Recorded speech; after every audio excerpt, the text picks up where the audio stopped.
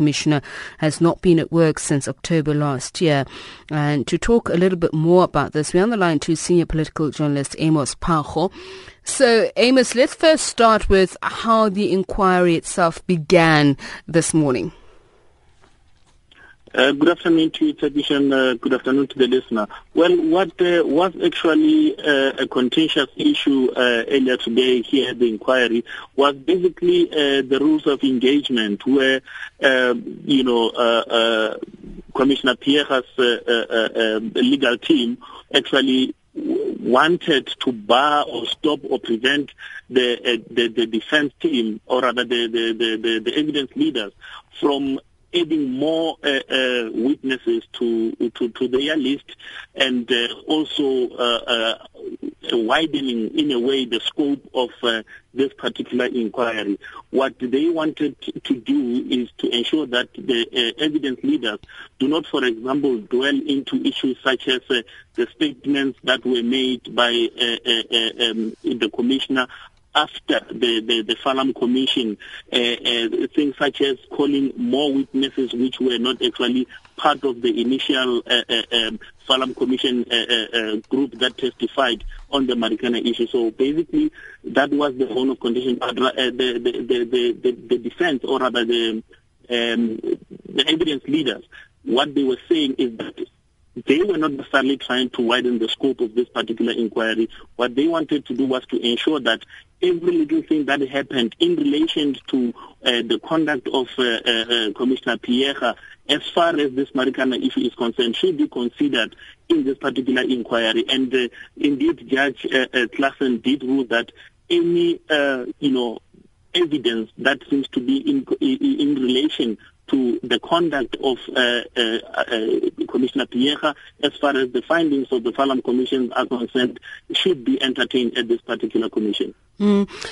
Let's talk about what the defense is hoping to come out of this. In previous conversations with the suspended National Police Commissioner, she's suggested that this is a witch hunt.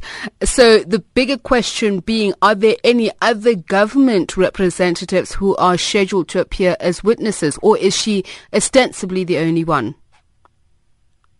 Well, as far as we understand, in terms of, senior government people in the SAPS, we understand that she's the only one. But there is also a list of about 14 witnesses who are actually going to be testifying in this particular inquiry. We understand that they involve people who worked at the government morgues in the Northwest, some of the police officers or senior people within the police service that are actually going to be part of the inquiry.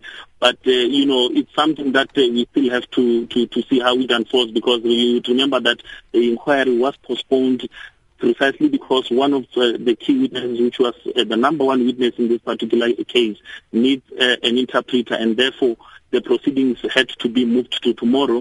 But however, Advocate Mukari, who represents Commissioner Phiyaga, actually stretched out the need for the evidence leaders to sort their house and put it in order, because they cannot afford any more delays on this particular issue, and that they had about 8 months or so to prepare for this inquiry. So what is going to happen is that tomorrow we'll have a situation where the first witness from the side of the evidence leaders will actually take a stand, and we hope that this process will unfold for the next 4 weeks or so.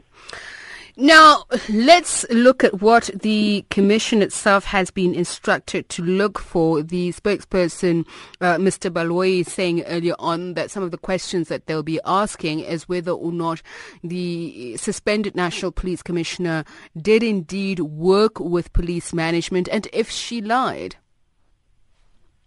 Well, it is one of the key issues.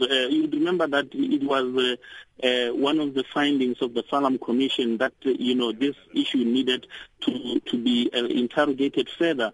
The question is whether she concealed any particular information that relates to the National Management Forum meeting, which took place in August in 2012 before the shooting, where a decision was taken to implement what is called a tactical option, which is equivalent to usage of maximum force in terms of dealing with the unrest in Marikana. So it's one of the things that has to be looked into as to whether did she deliberately withhold information as to really how was the decision arrived at that particular meeting or not.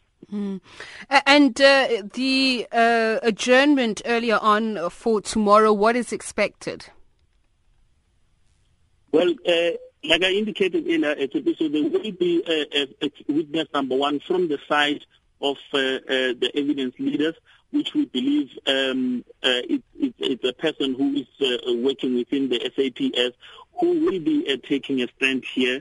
We expect a few other witnesses to take a stand thereafter, but we are certainly not yet sure as to whether will this be the only witness for the day. But there was an indication that this process needs to be expedited as smoothly as possible. That's where we'll leave it with our reporter at the scene, Amos.